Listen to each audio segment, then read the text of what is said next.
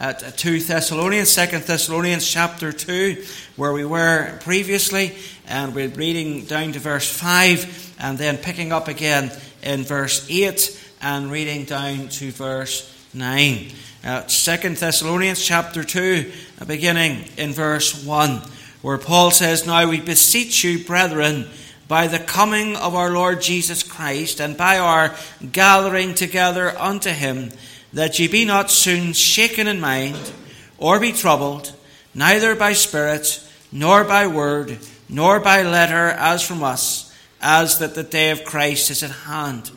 Let no man deceive you by any means, for that day shall not come, except there come a falling away first, and that man of sin be revealed, the son of perdition, who opposeth and exalteth himself above all that is called God, or that is worshipped, so that he as God sitteth in the temple of God, showing himself that he is God.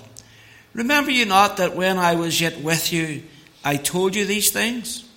Verse 8, "And then shall that wicked be revealed, whom the Lord shall consume with the spirit of his mouth, and shall destroy with the brightness of his coming, even him whose coming is after the working of Satan, with all power and signs and lying wonders." Shall we go to the Lord in prayer? Our gracious God and Heavenly Father, we thank you for this lovely evening in which we might come out midweek and to gather together as a company of your people around your word. And Lord, we are glad tonight that we have in our possession the word of God, and we have that which we know is perfect revelation, that it is inspired of thee, that it's infallible in everything that it says, it's inerrant, it's without any mistake whatsoever. And Lord, that everything that it says pertaining to the future will surely come to pass. Father, we pray tonight that you would bless us as we think about these scriptures we've just read. Lord, open them up to us. Help us to understand them. Help us to appreciate their import, both to the church at Thessalonica and also to our own selves living in this present age. So, Father, we just pray that your blessing rest upon us. Use this time for your glory. We ask this in Jesus' name. Amen.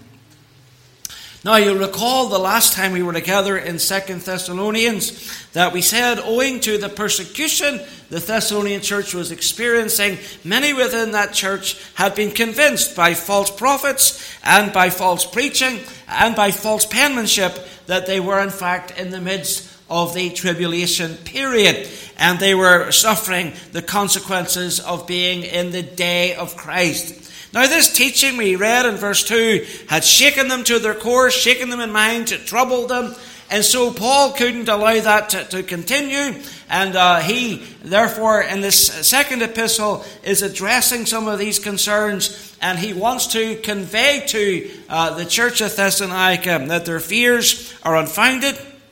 And he wants to reestablish them in those things that he has already taught them. So Paul is writing to allay their fears here.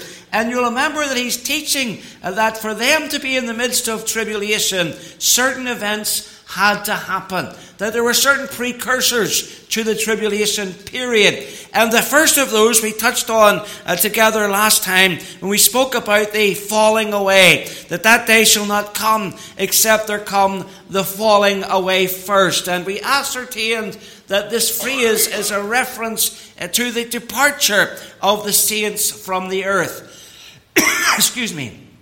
Now, we drew that conclusion, and just to revise briefly, we drew that conclusion on 6 premises. First of all, we thought about the verbal form of the word apostasia, translated falling away, and we saw that 12 out of 15 times it is used in the New Testament is referencing a departure from a particular location.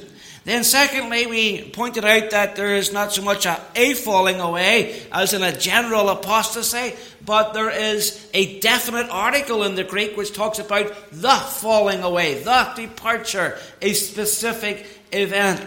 And then we made the point that this Greek word apostasia is never defined purely as religious apostasy. Then we made the point that the first 5 English translations of the Bible all translated this phrase with the word departing, that day would not come except there comes a departing first. And then we pointed out that the defection from the faith, which some take the falling away to refer to, makes no contextual sense, because Paul has already highlighted that there has been at Thessalonica those who have departed from the faith, false prophets, false preachers, false epistle writers. And so in that respect, to say to them, well, you're not in the tribulation, because to be in the tribulation, there has to be a defection from the faith. Well, there was a defection from the faith already, so that would make no sense contextually. And then Paul in 1 Timothy chapter 4, and in verse 1, felt the need to qualify this term when he used it. So he talked there about in the last days some shall depart from the faith, and so he qualifies apostasy, which wouldn't be necessary if that word solely meant a departure from the faith. So such being the case, we saw that in order for the tribulation to begin, the rapture, the departure, must come first. Then what? Well, then we expect the rise of Antichrist. That's the order of things as Scripture reveals it. There's a future figure central to global governance who's yet to appear, and that's exactly where Paul goes next in verse 3 at the latter end. He says, except there come a falling away first, and that man of sin be revealed, the son of perdition, who opposeth and exalteth himself above all that is called God or that is worshipped, so that he, as God, sitteth in the temple of God, showing himself that he is God. Remember you not that when I was yet with you, I told you these things. So here's the second precursor to the beginning of the tribulation period, and that is the day of Christ must reveal the Antichrist. The Antichrist is discovered or uncovered during the tribulation period. So this is the next identifying mark of that period. And Paul talks here about a man of sin, or the man of sin. And this figure has been variously identified over the years, usually with great political figures, the Emperor Nero, the Roman Empire, even the papal system. If you consider the preface to our own King James Bible, in the third paragraph, if you take the time to go and read there, it talks about the translation of the Bible has given such a blow unto that man of sin as will not be healed. And that's a reference to the Pope rather than to a future political figure in the form of Antichrist. Leon Morris says this: all attempts to equate the man of lawlessness with historical personages break down on the fact that Paul was speaking to someone who would appear only at the end of the age. The man of lawlessness is an eschatological figure, an eschatological personage. So if Christ is the man of sorrows, Antichrist is the man of sin. Some translations render him as the man of lawlessness, but that's unnecessary because sin is by definition lawlessness. Whatever you want to call him, man of sin, man of lawlessness, there are various titles that he's given in Scripture. We want to look at some of those. He's called the little horn in Daniel chapter 7 and verse 8. He's called the king of fierce countenance in Daniel chapter 8 and verse 23. He's called the prince that shall come in Daniel chapter 9 and verse 26. Daniel 11:36 calls him the king who shall do according to his will. Zechariah chapter 11 speaks of him as the foolish shepherd. Here in 2 Thessalonians 2:3 we see the term the son of perdition. Also the wicked one or the lawless one referenced in verse 8 where he's called that wicked or that wicked one. And then Revelation 6:2 speaks of him as the white horseman of the apocalypse. When people get into Revelation chapter 6, they often mistake the white horseman for the Lord Jesus Christ. But that is not the Lord Jesus Christ who's appearing. That is Antichrist in Revelation chapter 6. And then in Revelation 13, he is consistently referred to as the beast. So we think about this term, the man of sin. That man of sin must be revealed, says Paul. And that term, the man of sin, is not really a proper name as such for the Antichrist, but it's a characterization. He is the very embodiment of sin.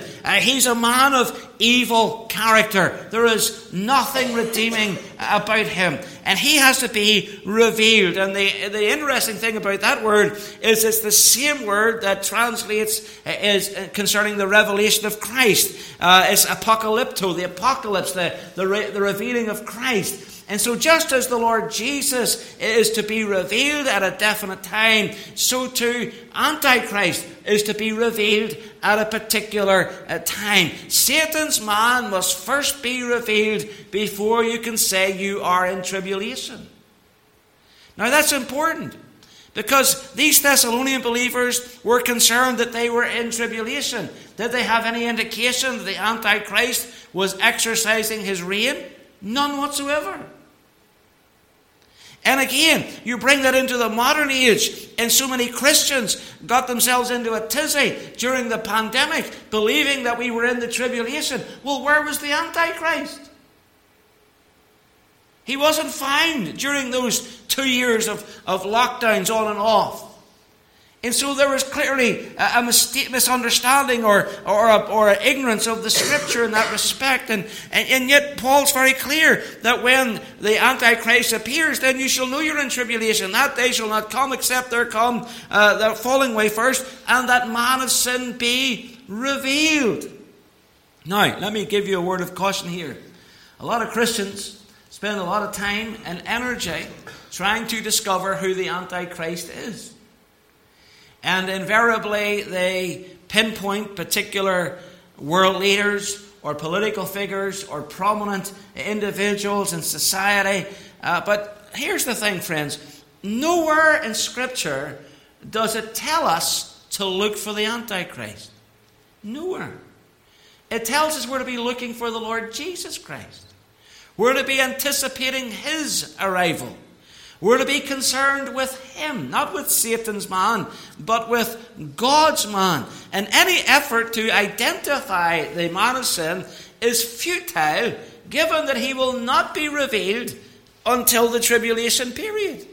So nobody knows who the Antichrist is. You know, as long as I have been a Christian, I could probably give you a list the length of my arm of potential candidates for Antichrist that I've heard over the years, going back to Henry Kissinger, the American ambassador back in the 1980s, all the way through. You know, Ian Paisley was one time mooted as an Antichrist. Even Jerry Adams was one time mooted as an Antichrist. The Pope is always mooted as an Antichrist. President Obama, President Bush, President Trump, all of the American presidents pretty much are usually suspected as Antichrist for some reason or other. And so, all of that's been wrong. And it's a waste of your time and of your effort and of your energy.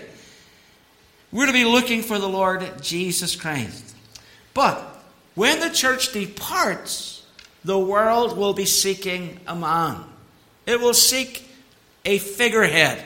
It'll seek someone to get them out of the hour of trouble in which they find themselves. Charles Swindoll says this. He says, "This man is yet to be revealed and won't be until the dark age of apostasy engulfs the world. This man will emerge after the rapture, probably to calm the chaotic waters troubled by the unexplained departure of many Christians. He will be primed and ready to speak. He will stand before not only a nation, but a world and win their approval.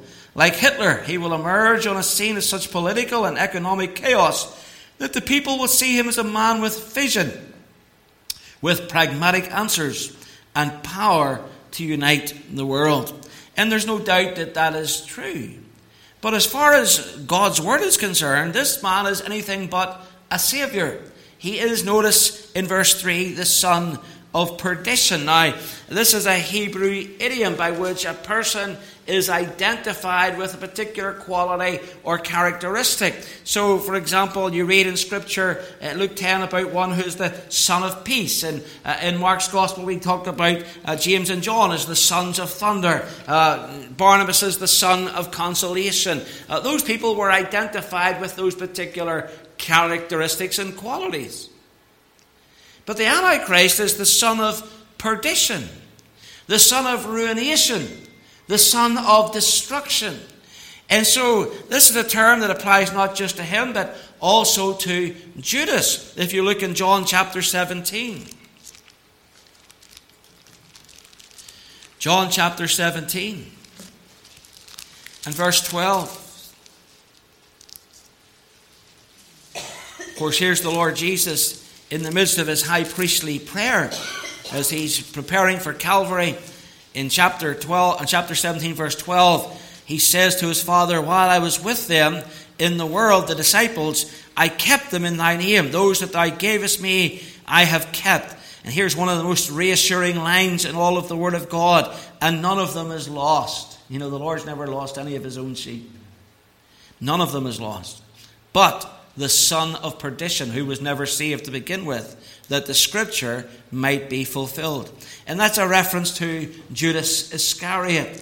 So this term marks a certain doom. It underscores the eternal ruination of the one who harbors or holds this particular title. And Paul wants to assure the Thessalonians that Satan's man will not prevail, that God will deal with him, that he has fallen so completely under the power of damnation that he's absolutely identified with it. Damnation belongs to him by nature. It is his by right. Now in verse 4, we see both his aim and his claim. Notice what it says: "Who opposeth and exalteth himself above all that is called God, or that is worshipped." That's his aim. What's his claim? "So that he, as God, sitteth in the temple of God, showing himself that he is God." Now look at the first part of that verse. "Who opposeth and exalteth himself above all that is called God, or that is worshipped." That's his aim. He's opposed to the rule of God upon the earth. In fact, the phrase means that he is adverse toward God. And of course we know that the name Satan means adversary. But it's not just, and I want you to get this, it's not just the God of the Bible that he's opposed to, but the very notion of God in any form whatsoever. Notice how carefully Paul words this. He doesn't say, "Who opposeth and exalteth himself above God," but "who opposeth and exalteth himself above all that is called God, or that is worshipped." Now that's an important distinction.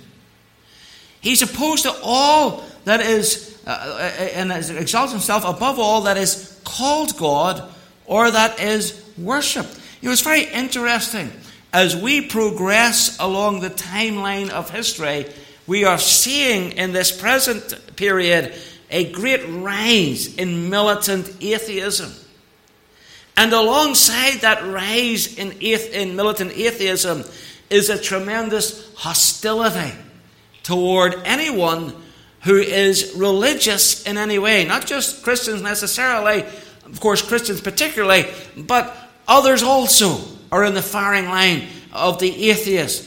And so this is where the Antichrist comes in. You know, he is opposed to anything that identifies itself with God, whether it's the God of the Bible, or the God of Islam, or the gods of Hinduism, or any other so-called. You see, he's not just anti-Christian, he is anti-theistic. He's atheistic. The Antichrist, and I want you to get this, will be an atheist. Now, some people say, well, won't he be a Jew? Yes, he more than likely is going to be a Jew. But understand, many Jews are atheists, and very adamant atheists. So, you go into the book of Daniel 11 and 37, it says this concerning him: "Neither shall he regard the God of his fathers." That intimates that he may be Jewish. "Nor regard," listen to what it says, "any God."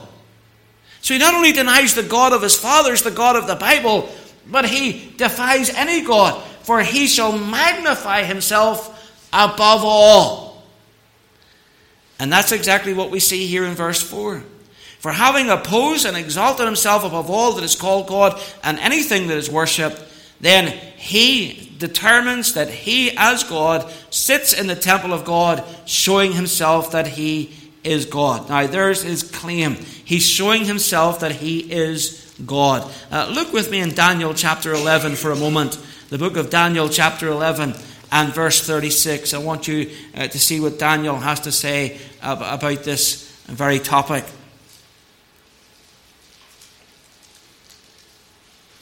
Daniel 11:36 says, "And the king shall do according to his will." That's a reference to the Antichrist.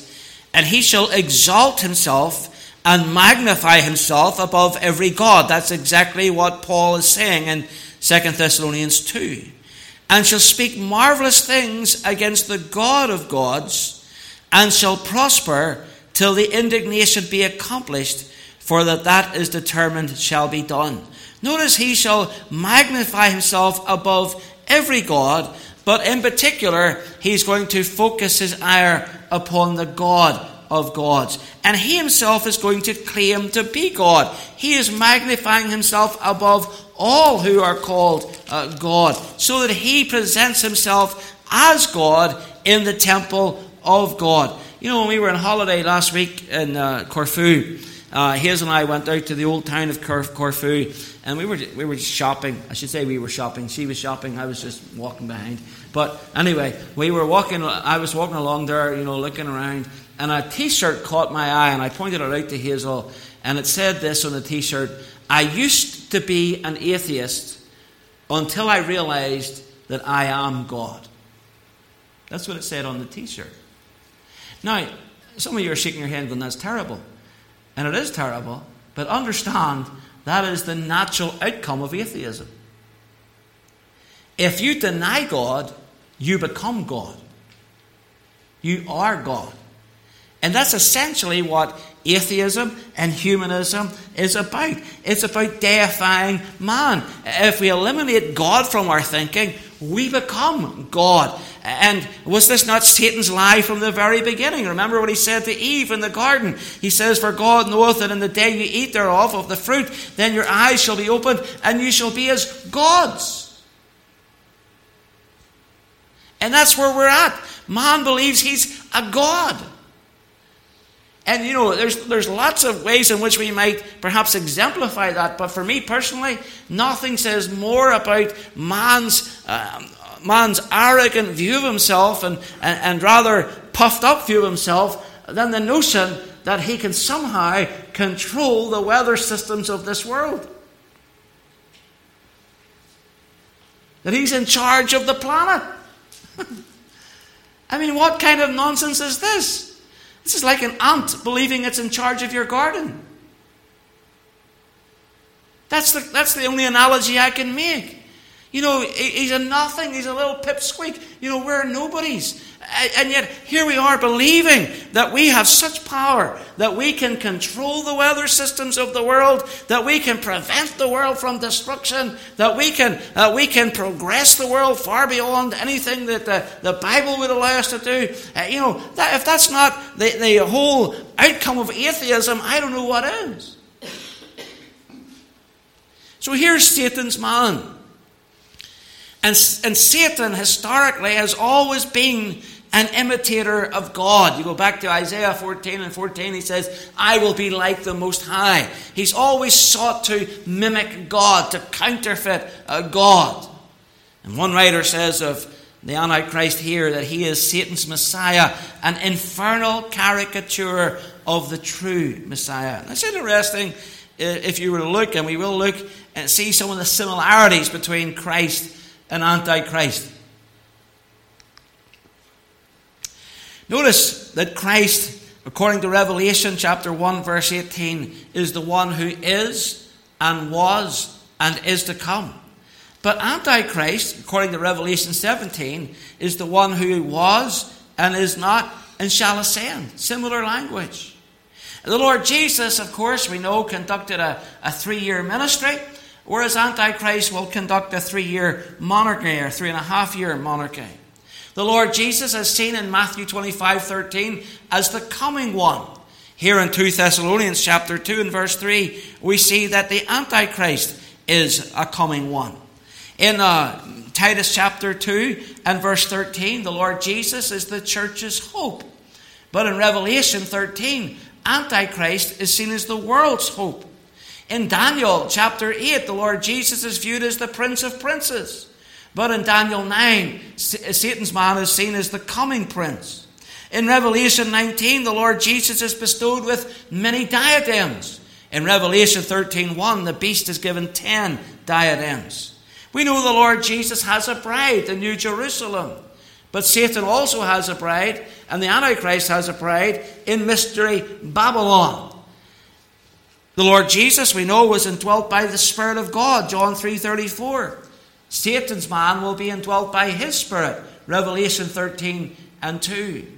The Lord Jesus was a slain man, risen on the third day. Revelation 13, we find that the beast is also slain and is raised. And we know that the Lord Jesus is God manifest in the flesh, whereas Antichrist is Satan manifest in the flesh.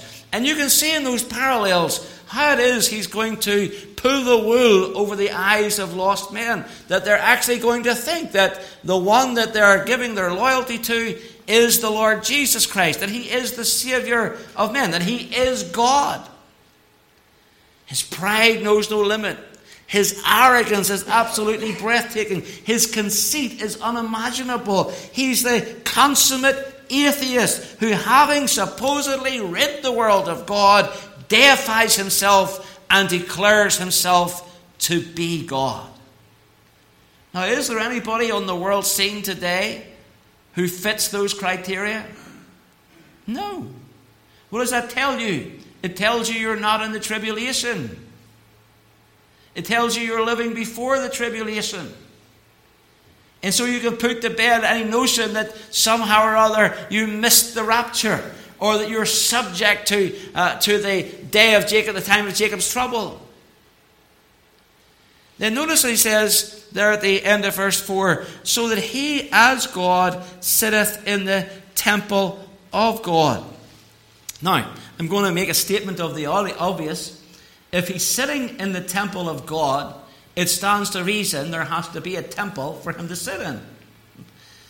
He's not going to sit in an imaginary temple.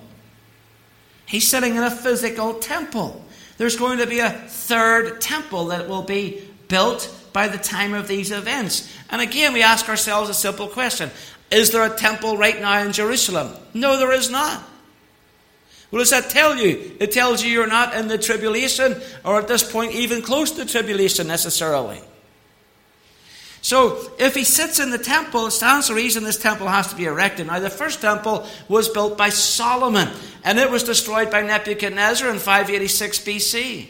The second temple was built under the governance of Zerubbabel, and he built that in 516 BC, and it was destroyed in 70 AD by Titus and his army. So, the temple of Jesus' day was really just an extension of the temple. The temple of Jesus' day was an extension of Zerubbabel's temple that was constructed and added to by Herod. And really he built it as a monument to his own greatness. So there's been two temples to this point, and we're now awaiting the building of a third temple. Now, this idea of a third temple is the Jewish dream. The Jews are longing for the building of a temple.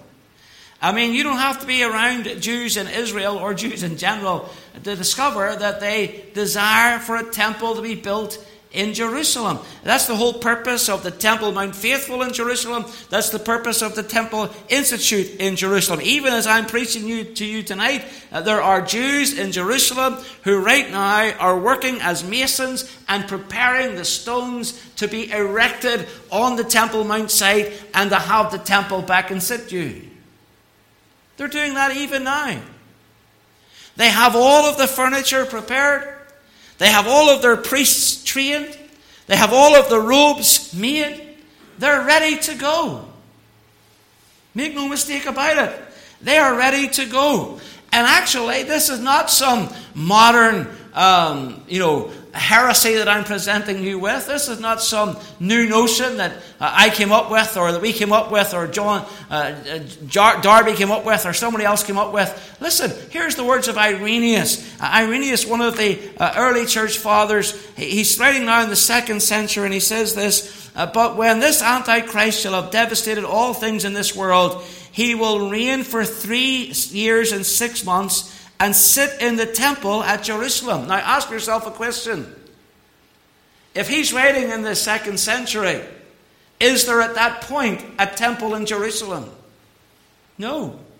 The temple was destroyed in 70 AD. There's just a flat plateau where the temple used to be. So here comes this preacher who's very close to the time of the apostles, and he tells us that there's got to be a temple for the Antichrist to sit in. And he says, and then the Lord will come from heaven in the clouds in the glory of the Father, sending this man and those who follow him to the lake of fire, but bringing in for the righteous the times of the kingdom. Now that's what we believe. People say, premillennialism and teaching the rapture, it's all new stuff. It's as new as Irenaeus.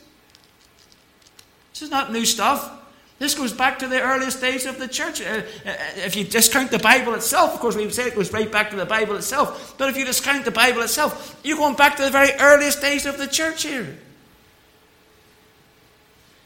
Now let me say to you that the whole temple campus doesn't necessarily have to be erected for this to happen. There certainly needs to be an erection of the holy place, of the inner sanctum of the temple structure. The word temple there is the Greek word naos, and it refers to the holy place, or to the Holy of Holies. So when sometimes people think about the temple, they're thinking about the outer courts and all of the rooms that went around it, and all the peripheries that go with the temple of Jesus' day, and they're saying, well, all that's got to be put in. No, all they got to do is basically build the Holy of Holies and the holy place, and they're ready to go. And that's not a very big structure. That won't take very long at all. And certainly in a modern world, with all the machinery that we have at hand, that can be done very quickly. Now, it's this desecration of the temple, or more specifically the holy place, that Jesus referred to in Matthew 24 as the abomination of desolation, which is really the turning point of the Great Tribulation, the moment from which faithful believing Jews are taught that they should flee Judea. Jesus said this, when you therefore shall see the abomination of desolation spoken of by Daniel the prophet stand in the holy place, whoso readeth, let him understand. Let them which be in Judea flee into the mountains. Now the fact was that the Thessalonians had been taught these things, and taught them well. Look at verse 5. He says, remember ye not that when I was yet with you, I told you these things. I can almost sense the pastor's frustration there. Every pastor has those moments when he thinks, didn't I teach you that? I preached that. The worst is when you have a guest speaker come in and he preaches on the same thing that you preached on the previous week, and somebody says, that was great, I've never heard that before. That is such an irritant to pastors, I can tell you. But I'm glad that at least Paul had that same irritation. And when he says, you don't remember when I was with you, I told you these things. I preached this to you. I taught you this. How come you've forgotten it?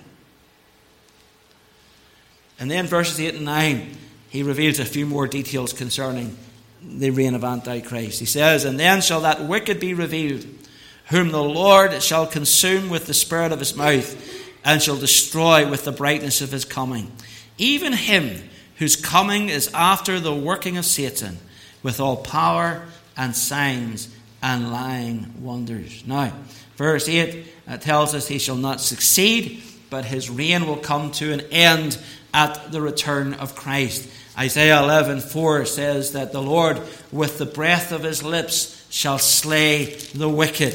And that's exactly what we find in Revelation 19. And verse 20, as the Lord Jesus comes, it says, the beast was taken, and with him the false prophet that wrought miracles before him, with which he deceived them that had received the mark of the beast, and them that worshipped his image. These both were cast alive into a lake of fire, burning with brimstone. But verse 9 describes him as the one who is marked by signs and wonders. Notice it says, even him whose coming is after the working of Satan with all power and signs and lying wonders. And I find this a remarkable statement given where we are at today in Christendom. There are professing Christians, the length and breadth of this land, who are chasing signs and wonders. That's their primary currency. That's what they dabble in, that's what they deal in, that's what draws them. They go to meetings to see signs and wonders. And there's no accounting for them to the Word of God. If you try to teach them from the Word of God, you'll find these people are largely unteachable. They're convinced by supposed miracles, by signs of various sorts, by spurious powers. This is the currency of the modern church. What has happened is the church in this age, at this point in church history, has substituted the plain Word of God for the delights of signs and wonders. Look in Revelation chapter 13 as we draw our thoughts to a close this evening. Revelation chapter 13. And I want to look at verse 13. And of course it's dealing here with the beast and with his reign and his rule. In verse 13 it says, and he doeth great wonders, so that he maketh fire come down from heaven on the earth in the sight of men, and deceiveth them that dwell on the earth by means of those miracles which he had power to do in the sight of the beast, saying to them that dwell on the earth that they should make an image to the beast, which had the wound by the sword and did live. And he had power to give life unto the image of the beast, that the image of the beast should both speak and cause that as many as would not worship the image of the beast should be killed. And he caused all, both small and great, rich and poor, free and bond, to receive a mark in their right hand or in their foreheads, and that no man might buy or sell, save he that had the mark, or the name of the beast, or the number of his name. Here is wisdom.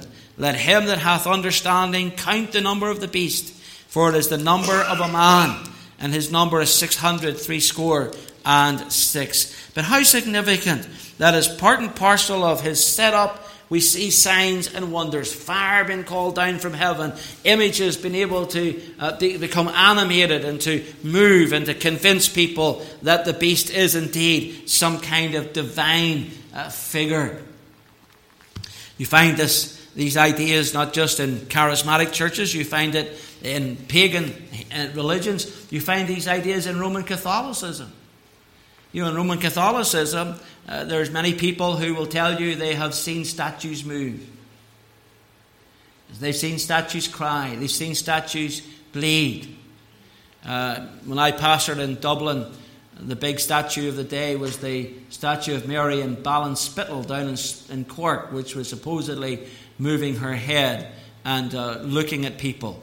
And the people would go in busloads and they'd sit out the driving rain just staring up at this statue, hoping for it to move its head and wink at them or whatever it does. Then one night when everybody was gone, some fella got up onto the side of the hilltop with a sledgehammer and he took the head clean off the statue of Mary. And I thought, well, if she's a moving statue, she could have at least ducked.